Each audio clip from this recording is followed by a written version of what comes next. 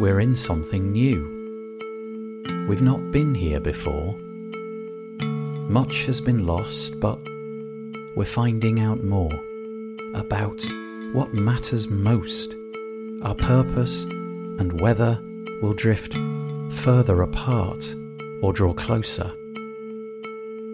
Together.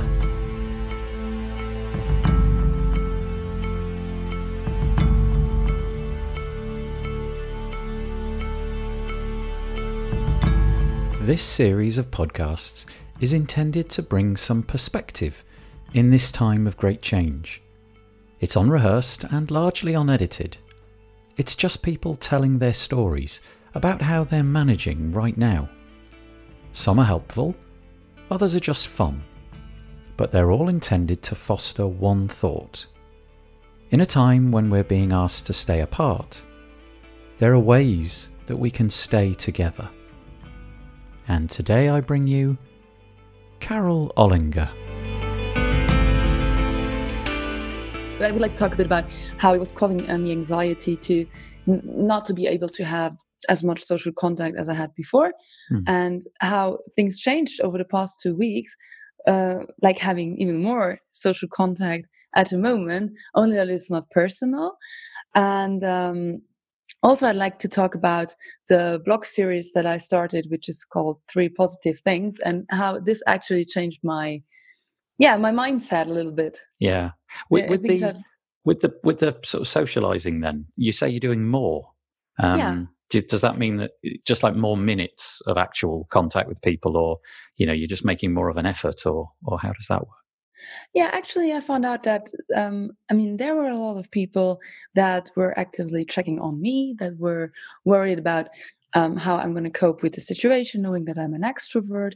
And there were people amongst it that I don't have so much contact with them over the past years, but then they were just like thinking of me and then like checking on me, how I was feeling. And then we started writing, or even we started calling each other. And that was pretty cool, because that would not have happened if it wasn't for the very special situation we are all living in at the moment. And and I was doing the same for people that I was a bit worried about. So there are all these new social contacts that, or let's say they are not new, but they have been renewed, that are part of my life now, and where we are, only by knowing that we will not be able to meet in person, that made also change the way of contact I have with these people. Like, it's not only writing and checking like, hey, how are you feeling, and let's meet at some point, which is never going to happen, but it's like, hey, do you want to hop on a call? And then we're just using good old phone or the newer mediums like Zoom, like what we are doing at the moment, and we're talking to each other. So I really appreciate that. Yeah, I've definitely noticed an upturn in the amount of time I'm spending communicating with people, and for exactly the same reason. One example in my case is my parents. I've just made much more of an effort to communicate more or less on a daily basis on Zoom or something similar, like a face-to-face camera to camera thing. And I didn't used to do that. It was much more infrequent.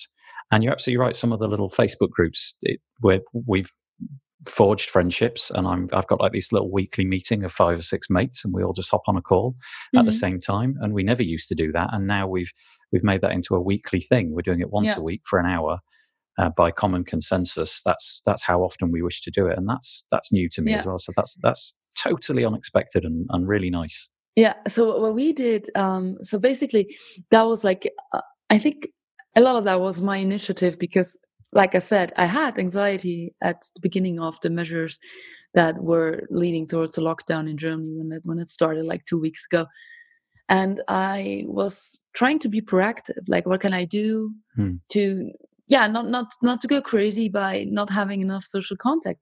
And we did similar things. So, for example, last weekend we had a dinner with like an online dinner with a friend living in San Francisco and a friend living in Wuppertal in Germany. And we really, like, everybody was preparing something special, and we gave us the appointment for 8 p.m. and we came with our food and we were sitting together and we were chatting like how we were coping with situation, but also like some hilarious, funny stuff. So we were just having a great time. And then after that, um, my husband and I, we were moving to the living room. So we had two cameras. It was pretty funny because we all could see our living room while having dinner already. And the two friends, they have been visiting us quite often, so they knew the living room. They were like, "Oh, I feel like I am in your house now because I see different parts." So we were moving to the living room, where I had installed an online game box called Checkbox, and so we were playing online. So there's so you either need a version that you purchase on your computer, or in my case it was a Nintendo Switch, and then everybody from around the world, if they get your room code, they can join with their mobile device, and then you can play online. So it was pretty cool. So we had like 2.5 hours game session after that. So that was really great. And also this week, with another group of people, we were building Lego and puzzles together. So everybody was just on their table and building their stuff. And then we were having a beer, a drink, and then chatting together. So I really like that. Intriguing. I love the idea of having a kind of an online meal where you all just congregate at the same moment. Yeah. But the games, my children, they've got, the typical Xbox interest in Xbox. And there seems to be quite a renewed effort because they're all away from school. They seem to have coordinated amongst themselves the time at which they're going to go on. I confess I haven't really observed how it's working, but there seems to be a lot of chatter going through the headphones, and that's really nice. So food together, and then gaming and building, doing puzzles and things like that. That's lovely. Yeah, there was something else you wanted to mention, wasn't there? Some blog that you've begun. Yeah. So I started that about, I think today's going to be day 11. So 11 days ago, I had the idea to, that was at a time where I was following the news still a bit more closely. And I was like really caught in a spiral of seeing bad news all day, because that's what's happening in the world right now. I mean, there's so much bad things going on and so many people suffering, and I mean, either from anxiety, or they're really getting sick. People are dying. People are having financial troubles like I probably couldn't even imagine. So I just felt like, okay, I cannot change the world at the moment. So if there's something I can help with, I will definitely seize the occasion and do so. But so far, I can only change my world, and I can limit the information that I am, just taking in every day.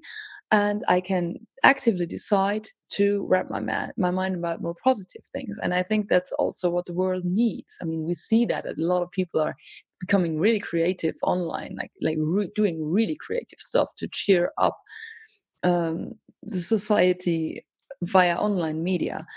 And I started like a very simple thing. So I have a blog post which I am really not actively feeding with content. And I thought I could just start with recapping my days and mention like 3 positive things that happened during my day. And so I just started doing that. And the effects were huge on my own mindset. Nice. So I don't even care if there are a lot of people reading it or not reading it. I mean, if there's one person a day where it's going to put a smile on their face, I'm already happy. But even more important is it puts a smile on my face every day. Because it's not only while writing the blog post that I am practicing gratitude, it's also during my day. Because it actually, it makes me become more aware during my day about positive things that are going on at this exact right moment. Because I'm like, oh, this is really great. I could use it for my blog post this evening. And oh, this means it's a really positive thing that is currently happening to me. So I should really cherish the moment. And that's what I'm doing. So it changed my complete mindset. Yeah. Of feeling forced to take in all the news and all the bad things that's going on around in the world, to, hey, what's happening in my life right now, in this very minute, in this very second, what is positive.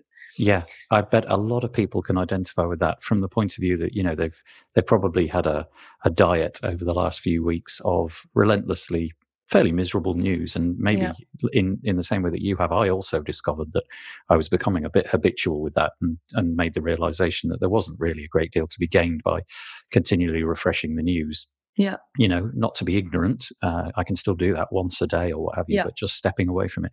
But also I have noticed, in just the same way that you have done it, a bit of an upswing in people becoming more introspective and more thoughtful, and taking little wins to be really big and enjoying the moment. People writing about how they're grateful for this and how they've enjoyed that in a way that 3 weeks ago would have been of no consequence. It would have just passed you by. You would never have made any reference to it ever again. But doing that little action, that's wonderful. Where do we find it? What's the URL for the blog? The URL is basically my first name and last name, so it's carolohlinger.com. And yeah, there's a category which is called mental health, and all the blog posts of the last 10 days are online there. And I'm really trying to write my 3 positive things every day. So there was one exception, like 2 days ago. I didn't write the recap on that same day because I was lost in the puzzle world. So this was pretty amazing, because I have never done puzzles in my life. I mean, when I was a kid, probably when I was 5 or 6 years old, very easy puzzles, like 50 pieces or so. And when I had my Lego building online get together this week, there was one participant. She didn't have Lego at her home at that moment, and she decided to make a puzzle. And I felt like, hey, this is something I could try if I like it or not. And because I know that my husband, he likes to do puzzles when he was younger. And so then I ordered a puzzle, and I started like building it 2 days ago, and I was like really, really into it. So I started, I think, at 1 p.m. And then all of a sudden my husband was standing in front of me like at 8 p.m. and like, are we not gonna have dinner? And I was like, isn't it way too early? And in my head, I thought it was like 4 or 5 p.m. And I was completely lost in puzzle world. That's a really nice thought. I don't know how many times across the world this exact scenario is being played out, but we've done the same thing. We found a bunch of jigsaws that basically have been in cellophane. They've been in the plastic that they arrived in. They probably Christmas gifts many years ago, stuck in a cupboard, ignored, lost, forgotten about, and out they came. And we've really been enjoying doing a hugely difficult jigsaw puzzle. It's a map of the world, but it's been fascinating. Both my wife and I have found a real interest in it, and addiction, frankly. Exactly the same as you, just an inability to notice what time it is, and the kids come along and sort of say, can we have tea yet? Really? Same thing. Yeah, that's amazing. Oh, thank you. Thank you. Yeah, you're welcome. Thank you for having me.